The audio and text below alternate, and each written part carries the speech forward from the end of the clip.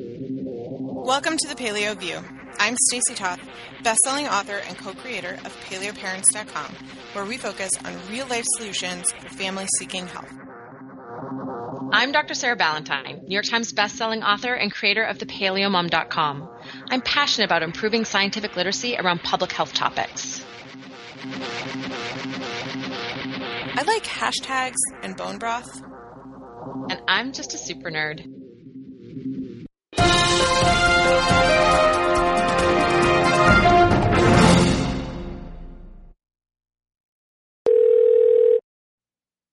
Hi, listeners. Hi, Sarah. It's been an interesting week, has it not? It has for both of us, hasn't it? It has been quite timely that we've both had a similar situation happen this week. Situar. Apparently, I can't talk anymore. We've had similar situations of terribleness. Kinda. Different, but yes. So for you listeners that might not know, and by now, when this airs, it'll have been over 2 weeks for me. But last week, I had an anaphylactic reaction to gluten. And Sarah can get into what happened to her this week, but this has never happened to me before, but we have talked many times about how this is something that happened to my mom.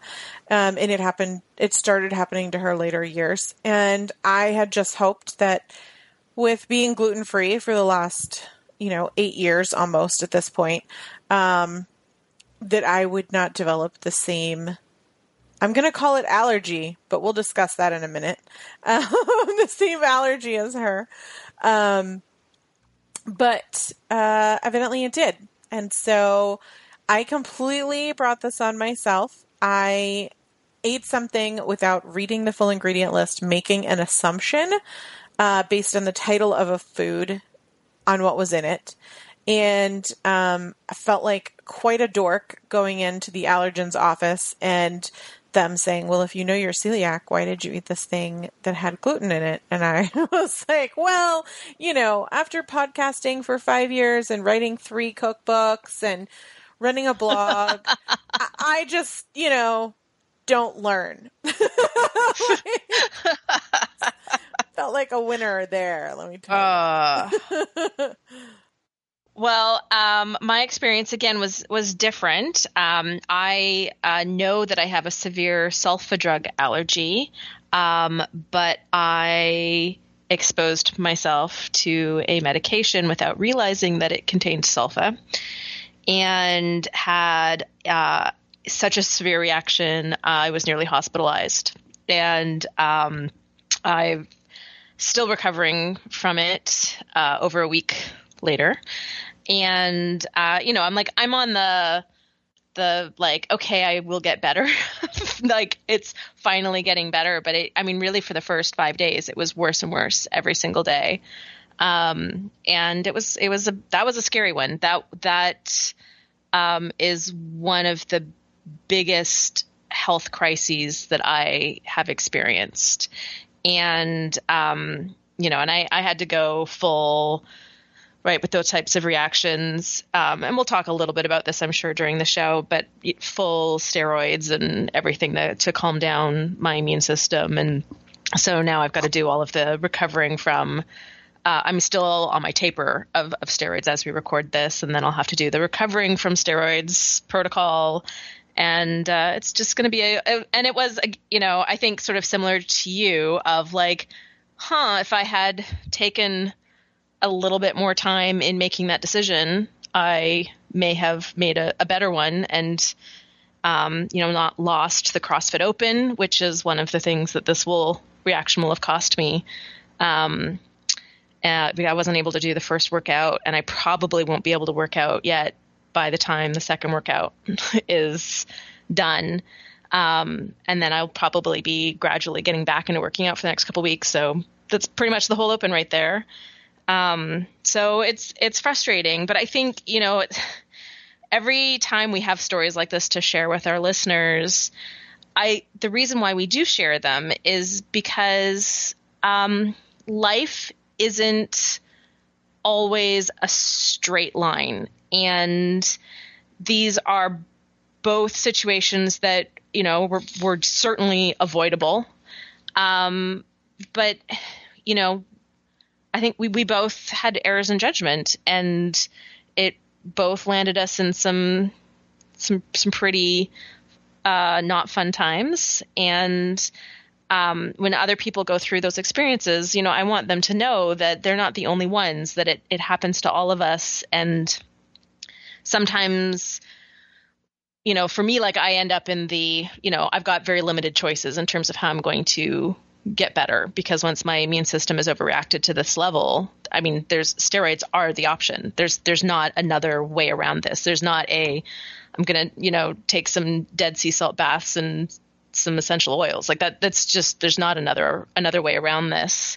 Doesn't matter that I'm following the autoimmune protocol. This is such a severe reaction. I need medical intervention. And so I always want to, as we share these stories, take it as an opportunity to share with people that, this is a common experience. This is part of what life with autoimmune disease and life with food sensitivities and life with chronic illness is. And, sometimes we feel a little bit like we're just rolling with the punches, but, the important thing is to always come back to our, toolbox of amazing things, the things we talk about on this podcast all the time, like nutrient density, like sleep and stress management and activity and an anti-inflammatory diet, and look at that toolbox as the way to recover from these types of things as quickly as possible, and hopefully avoid them as often as we can. They're not completely unavoidable, but hopefully we can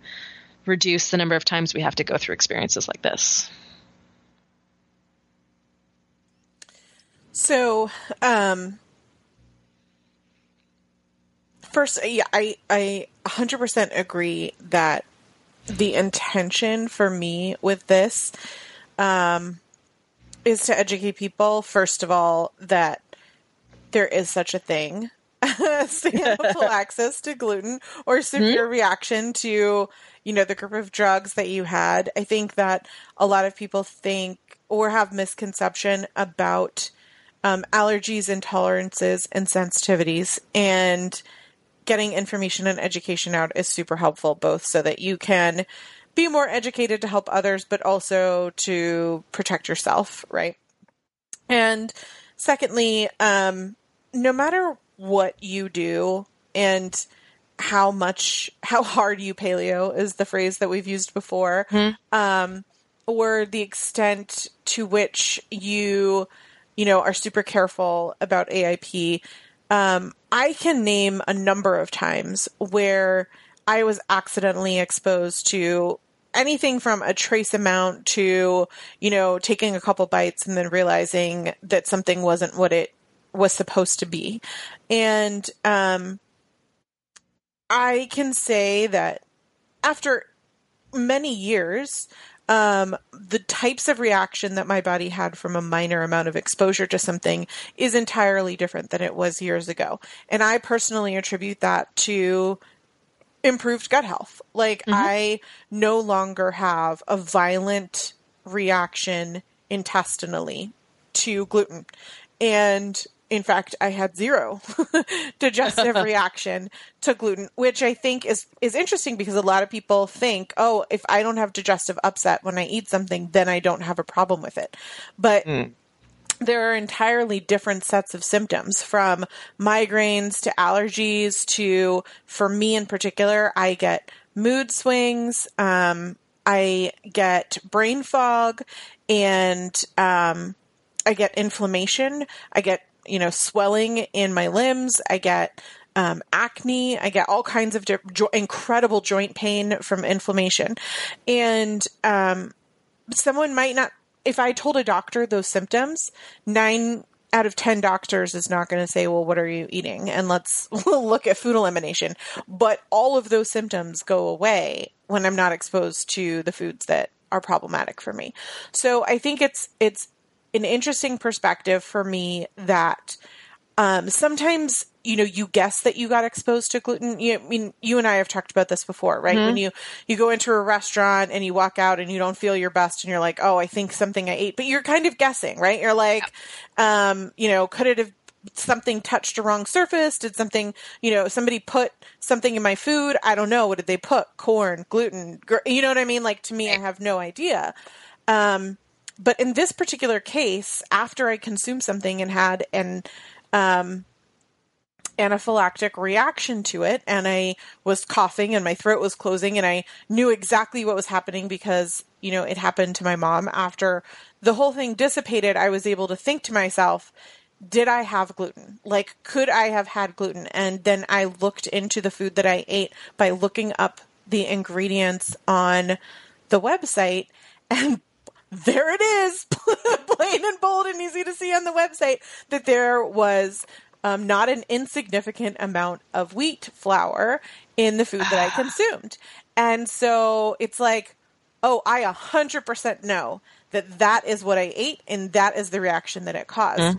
And would I have had an anaphylactic reaction, years ago if I'd exposed myself? I have no idea, because I've never had that quantity of gluten in almost 8 years.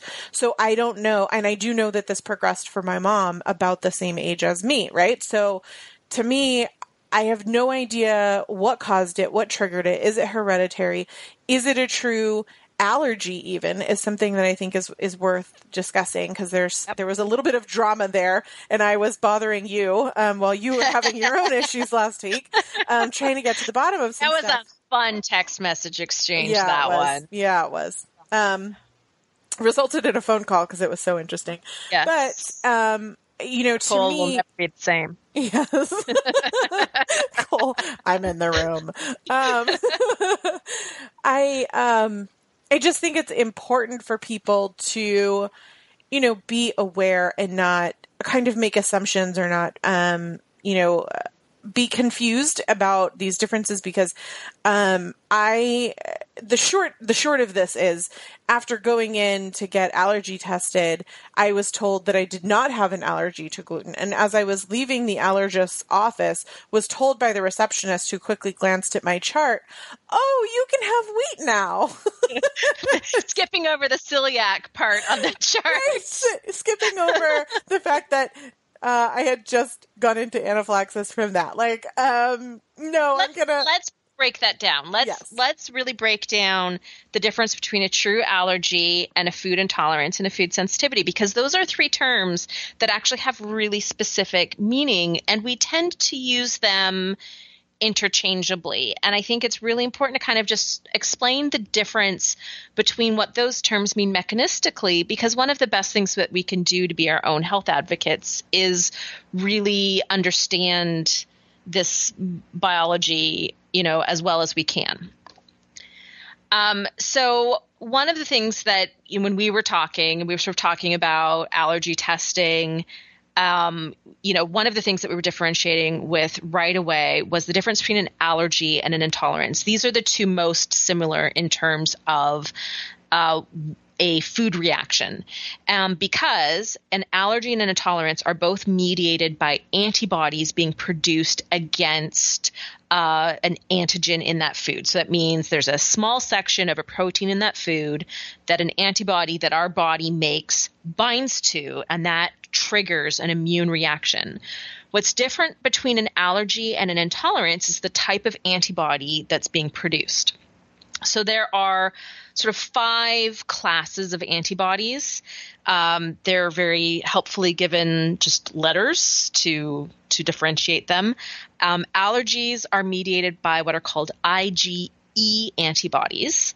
And the other 4 types of antibodies are the ones that mediate intolerance. So if it's IgE, it mediates an allergy. And that's because IgE antibodies trigger the release of histamine from 2 different types of specialized cells. They're called mast cells and basophils, and they're some of them are in your blood, some of them live in your tissue throughout your entire body, and that histamine is responsible for the huge range of symptoms that we experience with an allergy.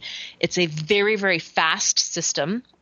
So it's a system that mobilizes very quickly. That's why you can go into anaphylaxis within minutes of consuming a food that you have a true allergy to. So it's typically a very, very fast reaction. And it typically has a very, very long memory. So one of the things that happens with all of these immune reactions is the body has ways of basically patrolling for these, allergens, these substances that our bodies recognize as being a problem.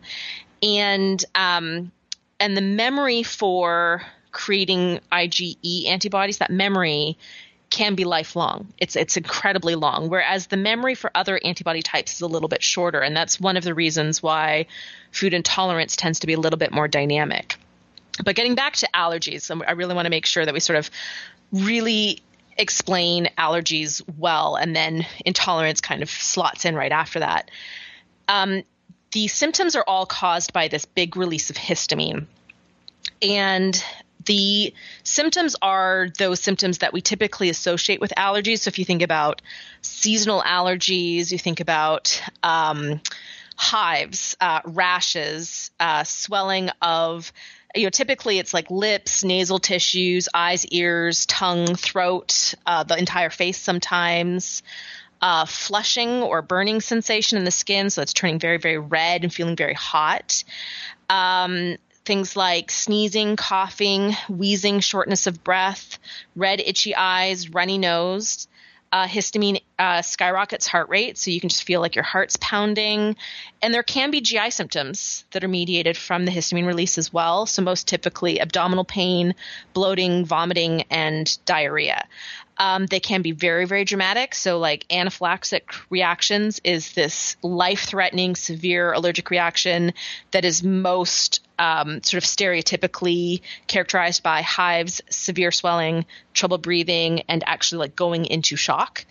But of course, histamine is still what's driving, seasonal allergies where you have like a runny nose and you're sneezing. So that's still histamine. That's just histamine in a much lower quantity. Again, the reactions tend to be very, very quick after exposure to that allergen. So, for example, you can think of like in the case of seasonal allergies where you're fine indoors and then you walk outside where the pollen is and you're like instantly your eyes are itchy and your nose is running and you're sneezing. And it's a fairly fast transition from I was fine when I was inside where there was no pollen. And as soon as I went outside where the pollen was, I felt miserable. Or you can think of it like peanut allergies are typically anaphylaxis allergies. So peanut allergies, are life-threatening anaphylaxis that happens sometimes just from aromatic exposure to peanuts, right? So it's a system that can ramp up a response just exponentially. So it can take an incredibly tiny amount of the allergen to trigger this response. So in the case of peanut allergies, for some kids, it's literally walking into a room where there's a peanut, and those couple of molecules that they're getting exposed to in the air is enough to trigger anaphylaxis. So it's a system that really can spiral out of control incredibly quickly. In terms of testing, one of the things that I had a really interesting time doing was looking up the accuracy of the standard testing methods, and that was something that arose out of our text message conversation, Stacey. There's two main ways that allergies are diagnosed. One is a skin prick test, and they can do this in two ways. They usually will do a grid either on your arms or your back. They'll create this grid, and then they'll either put a little drop of a concentrated food antigen on your skin and just scratch the skin underneath with a lancet, or they'll actually inject a tiny, tiny amount just under the first couple layers of skin, like a little tiny bubble. And then they'll usually do straight histamine as a positive control. And then they'll wait about 20 minutes and see if you develop a hive where that antigen was developed. And that's a technique that's been around for a long time. It's what allergists will typically use. There are some times where it's not appropriate, where it's not going to work. Like they won't use it if they think that you could go into anaphylaxis from the testing.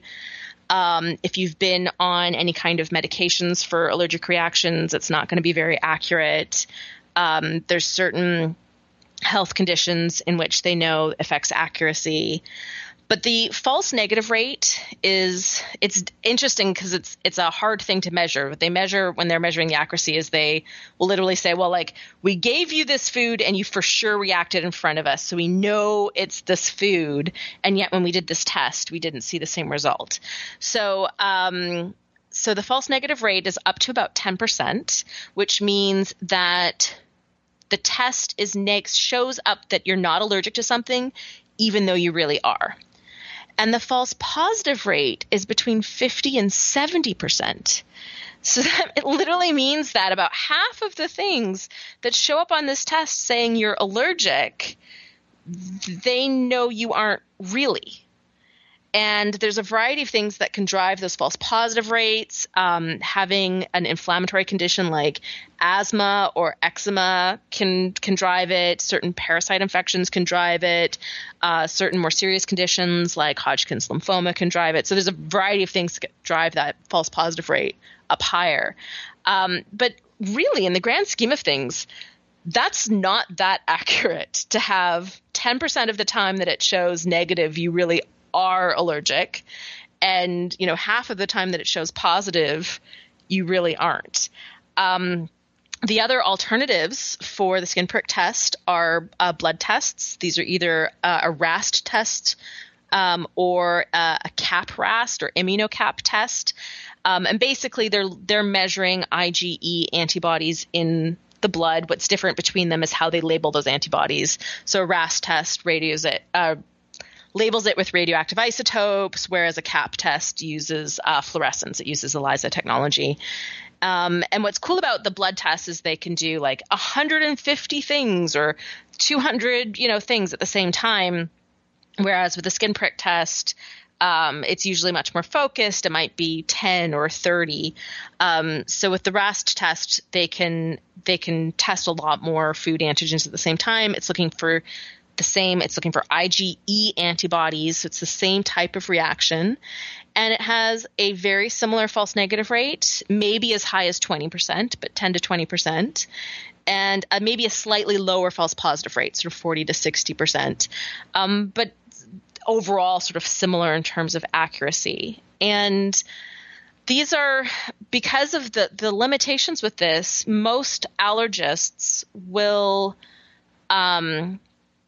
sort of back this up with an elimination and challenge diet, which means you cut out the suspected food for 4 to 6 weeks, and then you methodically try to eat it. You follow a reintroduction protocol, like the reintroduction protocols that are in my books or on my website, and monitor yourself for a reaction. And when you're doing this specifically for allergies, the reintroduction protocol involves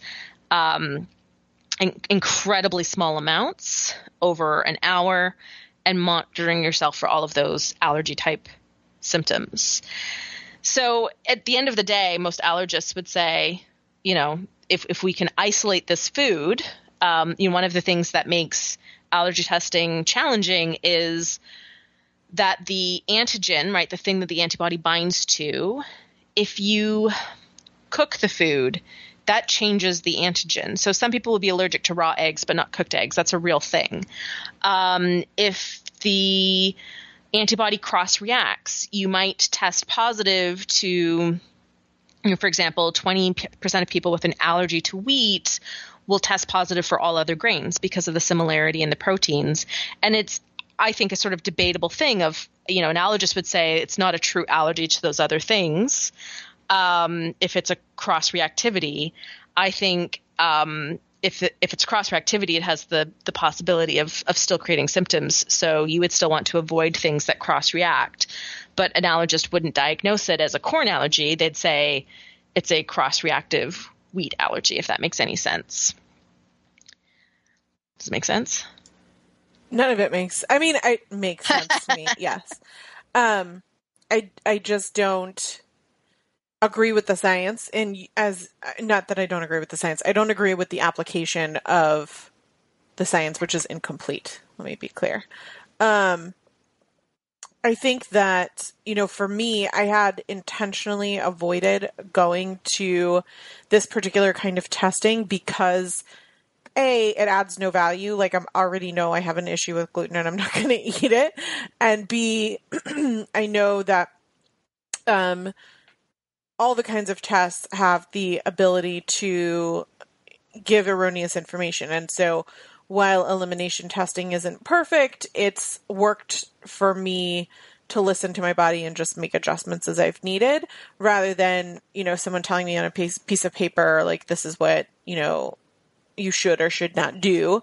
And then they can also change. I think one of the things that's important is like, just because something does or doesn't show up today doesn't mean that your body won't develop an allergy or an intolerance later. So I think what's maybe the question that I asked you that's interesting is, well, if I don't show up positive for a gluten allergy test result, and we did a skin prick to be clear, then how could it be possible? And P.S. for interesting information's sake, neither does my mom. How is it possible to have anaphylaxis? Because as I broke it down in my layman's terms, allergy is specific to histamine. I know that you use the IgE reference and that kind of thing.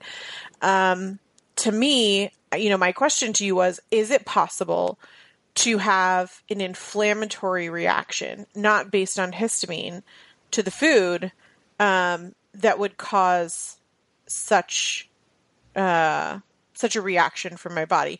Or is it more likely that my mom and I have something that, nobody can quite pinpoint that is an allergy that just isn't showing up, like I'm part of the 10%, right? Yeah. So the answer to that question is a little bit complex. If the symptoms of anaphylaxis are the symptoms of a severe histamine release, and there are a couple of conditions that can cause histamine release bypassing IgE antibodies that are autoimmune related. And they typically don't have this type of intense trigger, however. So there are situations where your body can be releasing a lot of histamine. Usually you would have things like histamine intolerance. Like this would be like a long-standing medical condition and rather than an immediate reaction. With food intolerance, so I mentioned that there's these other 4 types of antibodies. Most food intolerance is driven by IgG antibodies, but they can also be driven by IgA, IgM, and at least hypothetically IgD antibodies. There's no testing for IgD antibodies yet. And the symptoms tend to be more delayed. They can be within a couple of hours, but they tend to be more sort of the 4-hour to 4-day period of time because this tends to be a system that builds its response a little bit slower. The symptoms are much more directly related to just immune activation. And there are symptoms that sort of overlap. So you can get sort of the itchy eyes or mouth, the sneezing, the coughing, you can get headaches, you can get dizziness and lightheadedness, you can get sort of anxiety, you can get the runny nose, you can get aches, pains, joint aches, lots of skin changes fall under here, so rashes, acne, any kind of dry spots on the skin or little pink bumps. You can get the full range of GI symptoms. So everything from abdominal pain, heartburn, nausea, constipation, diarrhea, gas, bloating, just inefficient digestion. You can get mood changes. You can have fatigue, changes of reductions in energy. You can have restlessness, difficulty falling asleep. You can have weird food cravings. So you can have like pica, for example, where you feel like you want to eat dirt.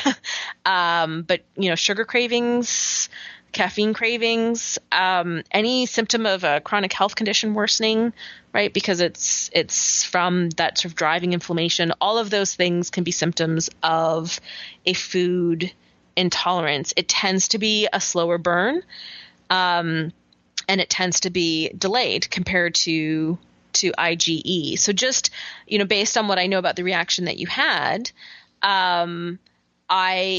it sounds much more like a histamine-mediated reaction in both the symptoms and the timing. What's interesting is that there is some research that indicates that if you have recently had an anaphylactic reaction, that you have a higher false negative rate.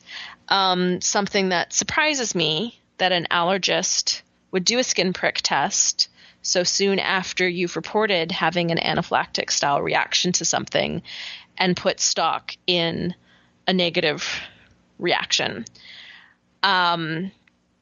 So there seems to be a sort of, after your skin has produced your body has produced a lot of histamine in this big reaction, it basically needs some time to make more histamine before it can react that big in a skin prick test. And it's one of the reasons why the blood testing is often done in conjunction with skin prick testing, so they can look at the levels of IgE antibodies as well.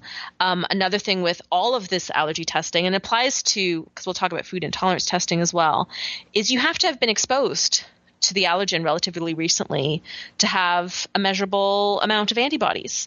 So they know that if you haven't been exposed in like the last 3 to 4 weeks, that the false negative rate is much, much higher. So that's another aspect of this testing that is very, very limiting. There are blood tests that you can do for IgG and some IgA, and even wheat you can measure IgM antibodies. I don't know if you can for any other food antigens, but there are blood tests that you can do for these other types of antibodies, and they're typically called food intolerance tests. There's dozens of different options.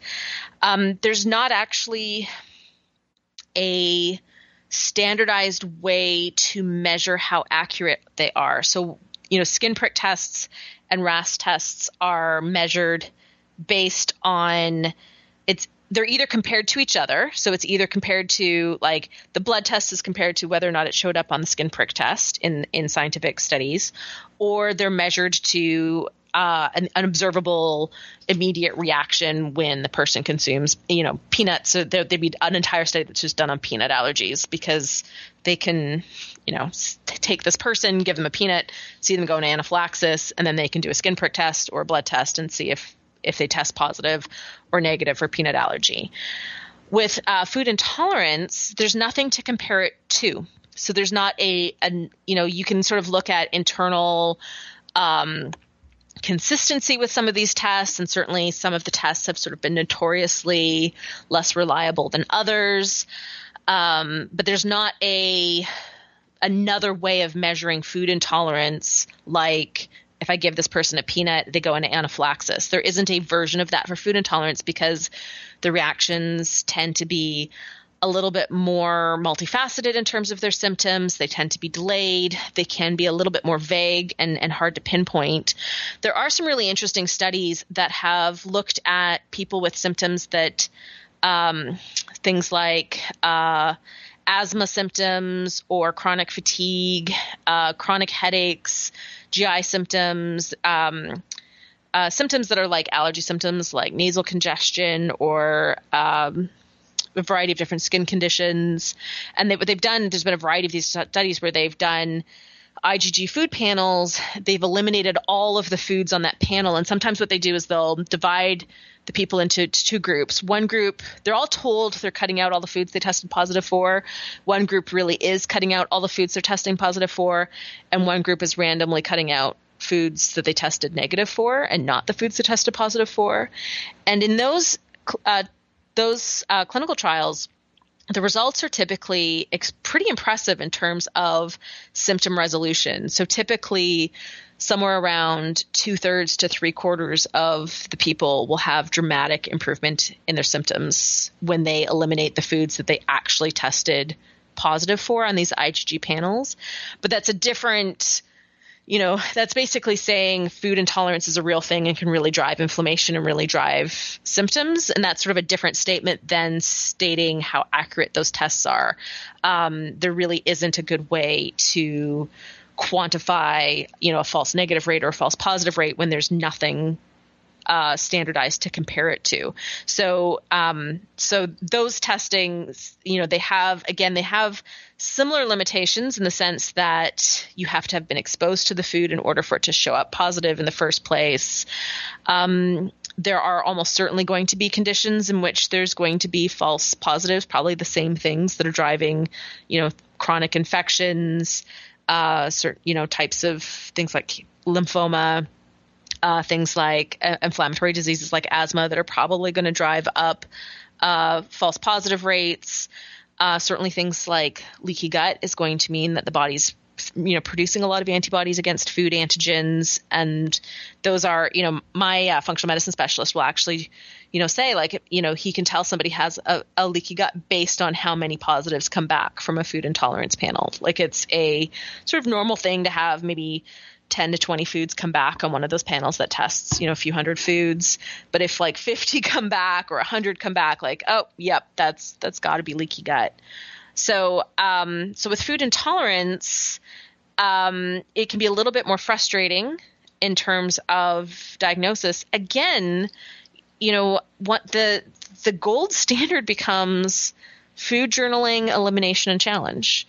So, the way around the deficiencies in a skin prick test or the way around the deficiency in these blood tests is to either use that information to guide an elimination and challenge diet, or to confirm that information with elimination and challenge diet. And that's why, a lot of allergists will still have they might grade a reaction on a skin prick test, and anything that's not, a complete flat 0, nothing happened, they're going to get you to do an elimination challenge and verify. Or if something that you went in suspecting shows up negative, they'll still get you to do an elimination and challenge to verify that there is no reaction.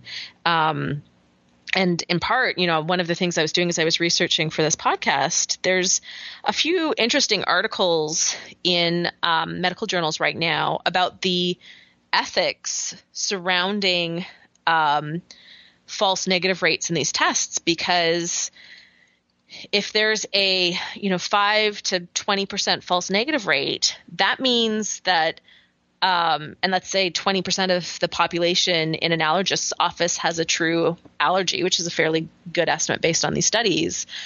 That means that, say 1 in every few hundred people, you are telling them they don't have an allergy when they do. And they could potentially go home and expose themselves to that food again and have another life-threatening reaction. So ethically, like if you know that there's a chance that that person is going to have a reaction to a food, even though your testing said that they won't, what's your responsibility as a provider? And what these research articles are really trying to emphasize is the importance of backing up any suspicions. If someone comes in saying, I think I have a peanut allergy, you test them and it shows up negative, backing that up with, let's still do an elimination and challenge. Let's do the challenge in the office where we have all the equipment just in case something goes wrong. And let's test this in this other, it's a slow elimination and challenge diet's no fun. Lots of people don't want to do it. A lot of people just want to see what the results are on the test and go eat what they're allowed to eat. But at the end of the day, there just isn't a more reliable test than if you cut that food out, do your symptoms go away? And if you eat that food again, do they come back? So I think this is where I'd like to emphasize my experience with the modern medical community. So I think, we've had we actually had a podcast with Chris Kresser talking about modern medicine that if you're interested in this topic, I would actually recommend that you check out. And Matt can put a link in the show notes. It was a two-part podcast, if I'm remembering correctly, and an interesting topic. But, I don't have much experience with modern medicine. It was, I think, about 2 years ago when I injured my back, and that was the first time that I'd actually tried to start seeing a doctor about an actual medical condition, other than like a specialist for my thyroid that I researched and went to a doctor who I knew was educated and experienced in all this kind of stuff, right? Like I tried to go to a regular doctor and I tried to get a medical issue taken care of, and it was a nightmare. It really was a nightmare. And, I would put this in the same exact category. I mean, it's really concerning to me that I went to a medical professional who is supposed to specialize in this. And when I walked in, he didn't fully listen. He didn't ask questions. It wasn't until we were debriefing after the skin prick test that he said, "Oh, it happened today." Like he was not thorough in thinking through what it was that could or could not be happening to my body. And I think I would encourage, and I mean, obviously I know enough to have been paying attention to that. And I wasn't going to learn what my problem was. I was going to get a prescription for an EpiPen so that I don't die if it ever happens again. Right. Because I can only imagine that, what happened with my mom is it got progressively worse. She's had 3 incidences, and each one was progressively more dramatic than the last. And I've done a lot of reading, and that's not unusual, right? So it's like they're very clear, like, do not expose yourself because it just gets worse. And so it's beyond concerning to me that I go in and I say, I have this genetic history, blah, blah, blah. And he says, well, I have never experienced someone who has both a sensitivity and an allergy. So I'm sure you don't have an allergy. Let's go test. And to me, that is a big warning sign for any medical professional to basically diagnose you before they have, like any scientist does not come up with the hypothesis and then test for it and assure themselves, right? Like you gather all of the information and then you create a hypothesis and then you test, and your hypothesis might be wrong.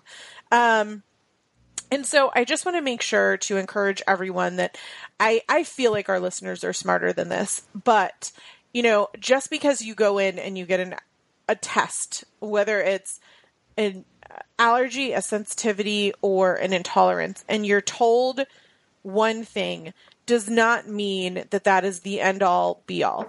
And that it's so important, like you said, Sarah, to really do your elimination and figure out what the source of the problem is and take that to heart, because we don't know what we don't know. I think this is the interesting thing about science and development. I mean, if you had researched what you went about researching for the show 10 years ago, the information that you found would have been scarce. Like this is something that we are learning more and more about every day.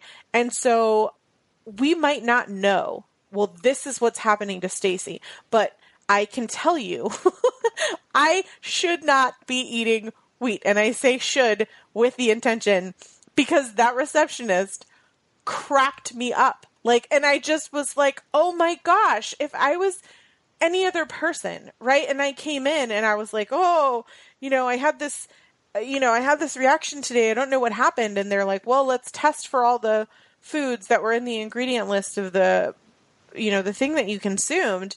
And it comes up negative. And then they tell you, you're fine. You don't have an allergy. Like, that person is going to expose themselves again and have the exact same reaction instead of thinking through what was the cause, right? It's the same thing, the same message that we say over and over again when you're looking at how to help your health. And then leave you thinking like, did I make that up? Yeah. Like, oh, I'm not even going to get into I think you were just having an anxiety panic attack, like drama. I mean, it was just, my personal opinion of that medical encounter was pretty much like, a lesson for me in what other people are experiencing. Like that's how it just was. And fortunately for me, I know better. And it's not, That's not what I went in there for. Was, I wasn't going in for information. I was going in for a prescription. So it was just like, whatever. Okay, can I still have the EpiPen? Great. But They're like, you don't have an allergy, but here's still your prescription for an EpiPen. right, you don't have an allergy. I don't think that this is going to help, but if you really want one, sure. I mean, like, what? That doesn't even make sense. But anyway, to me, ultimately, would it be great to know what it is? Yes. But you and I have been through, my list of what is happening with my immune system and, my health is a hodgepodge of a pretty long list. And so it does not surprise me at all that this happened. It's unfortunate. And I wish, obviously, that, it wasn't, because it was quite alarming and concerning and an adjustment for me mentally for quite a while, to wrap my brain around, what this meant for me for the rest of my life, for what this means risk-wise when I eat out at restaurants. Like, it's a whole new world for me. Wow. But what really to drive home is that it doesn't matter ultimately what someone defines it as or how it's defined on a piece of paper. I ended up figuring out for me what the problem was, and the solution is don't consume it, right? Like, but it's not that easy for everybody else who you don't know what's causing the problem. And, definitely seek the help of medical professionals who want to figure it out with you, who will dig into the information of, well, it could be a false negative, it could be a false positive. Have you exposed yourself? Have you not?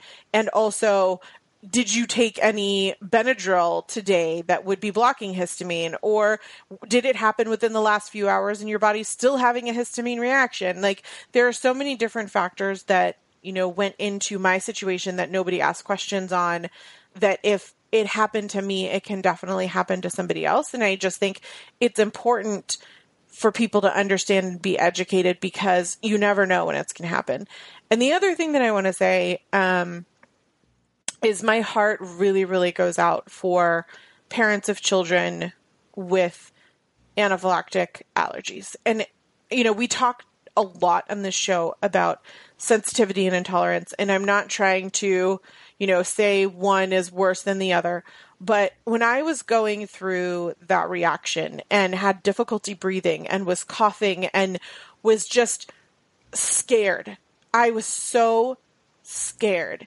And I am a grown woman who knows what the cause was because it happened to my mom. I cannot imagine what that would be like for a small child who does not have that knowledge and experience. And so I just want to say, I have heard over the years how many people we connect with through this medium because of children who have allergies or intolerances. And while my children have intolerances, I have never experienced true allergy like this before. And I'm getting teary-eyed saying it because I cannot imagine, I just cannot fathom how difficult and scary that is for the child and for the family to know that there are children who could accidentally make choices or be exposed. And for me to be a grown woman and to have all the information that I do and to still have this happen, I just want to tell you, I feel for you, and you're not alone. And I just fist pumped my hand in the air because I don't know the words to say other than I feel for you, and good on you for keeping on and having patience. Absolutely. Again, I have kids with intolerances and sensitivities, but not allergies. And it is definitely a very different situation. And I do find, though, when I'm in the school, I'm always the parent who's like, here's the allergy-free treat that every kid can have. That's, it's easy for me to think that way because autoimmune protocol is pretty much that. And it creates a sense of community with those parents. And I think we also do through this podcast because it's an entry point to paleo for a lot of parents. And it's a different, it's a very, very different ball game. Apparently pronunciation's not my favorite. I'm going to just say that again and let Matt edit this. It's a completely different ball game. So I do want to, before we wrap up, just at least briefly define what a food sensitivity is compared to an allergy or an intolerance. A sensitivity is basically any non-antibody mediated reaction to a food. So that can involve immune activation that bypasses antibody production, but it doesn't always involve immune activation. So it can be separate from that. So, the classics that we've talked about on this podcast many times before, like FODMAP sensitivity, histamine sensitivity, salicylate sensitivity, those don't involve antibody production. So they're all sensitivities, not intolerances or allergies. Something like the exaggerated Zonulin release in response to gluten that happens in celiacs, but also happens in other people with the same genetic predisposition. That is a food it's a way that we can be sensitive to gluten and react to gluten. That is not an intolerance or an allergy. That's not driven by antibody production. And, one of the really frustrating things for sensitivities is they generally there's not a testing method. Generally, they're entirely diagnosed based on symptoms in food journals and drawing a, do you get these types of symptoms this long after eating these types of foods? So that's one of the things that's very frustrating for sensitivities. They're a little bit more challenging to diagnose. There's not as much options in terms of diagnostics. But that's the difference between a sensitivity and an allergy or an intolerance. The sensitivity is not mediated by antibody production. It's a different type of reaction to the food. Awesome. Well, thank you so much for taking the time to go into the science and addressing all of this when you were having your own allergic reaction. I know you're not feeling your best, and so thank you for staying up and making this happen. And I want to just thank everyone who reached out and gave me positive thoughts when I shared on social media about what was happening. I try to always be full disclosure and as honest as possible. And I wanted to, talk more about my experience in a way that wasn't just a 15-minute Insta story. So thank you again for those of you who commented positively and were there for me. So thank you. It was quite a tough week, honestly. And it's interesting, Sarah, I forgot how drastic of an immune reaction can happen and then how long it lasts. I mean, I remember the 2 days following, my joints hurt so bad I didn't want to get out of bed. Like I said to Matt, it hurts everywhere. Like it just, and what's interesting to me is I said, there are people who are living with this pain because they don't know that there's something that they're consuming that they are, in my case, in that instance, intolerant to. And what a difference like it could make to so many people to learn that. And I really hope that the medical profession catches up because we are sick and don't need to be. And so it was such a good reminder for me because I'm already feeling better. I mean, it was so bad. Like I could not sit all day at the office because my back pain was coming back from the extreme joint pain. And I haven't had that in a long time. And so, I'm already feeling better. I focused on nutrient density, broth, lots of vegetables, and I slept so much. Like I took, a day off of work, and that day that I took off of work, I took 2 naps and I went to bed super early. And then I went to bed early, several nights following. And I just have made a conscious effort to be making sure to get much more sleep than I talked about in the last podcast. That's been my week too. It's, I forget how just just draining. Having this type of immune activation is, it just saps all of your energy. I've been sleeping 11 hours a night for the last week. Wow. I mean, I was doing that in the beginning, but it's more like 9 to 10 for me now, which usually I'm at, 7 to 8. So, I mean, obviously the more that anybody can do or whatever works for you and feels right. I just, if you know someone with this kind of chronic pain, maybe you could suggest to them this podcast, or maybe you could gift them, your favorite book, or share your favorite blog post article, or, whatever it is. And just tell them, like, listen, I know that this sucks, like giving up your favorite food or whatever for 30 days, but like, I'll do it with you because I just want to see if this makes a change for you. And we try to not encourage being pushy because people are ready when they're ready. But after having this experience, it's just such a reminder for me of, what is happening to people out there, that we could make a collective difference helping them. So true. Absolutely true. I'm all emo tonight because it's a full moon, and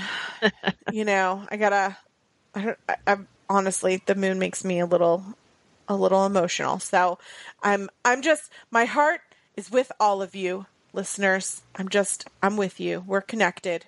But thank you so much for tuning in this week on the Paleo View, and thank you, Sarah, for sticking it out. And I just want to remind everybody that you can find our show notes and support us by going to our blogs, thepaleomom.com and realeverything.com.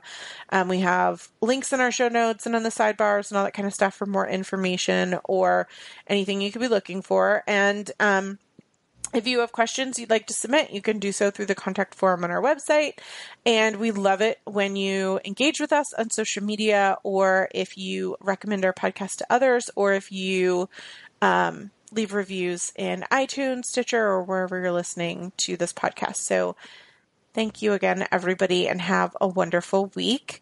I myself am headed to Washington, D.C. to March 4th for Better Personal Care Laws. So you can follow along right now on social media. I will be in D.C. Working on advocating for safer skincare and personal care and all that kind of stuff. Aww. So I'm excited. I mean, I love my good protest, so. It's not just a protest. Like, we have scheduled meetings with our legislatures to talk about cool. How dangerous current regulation and laws are, and to, advocate for empowering FDA to remove lead from lipstick the same way that they do from paint on your walls. Like, you'd think that that would be an easy argument to make, but evidently not.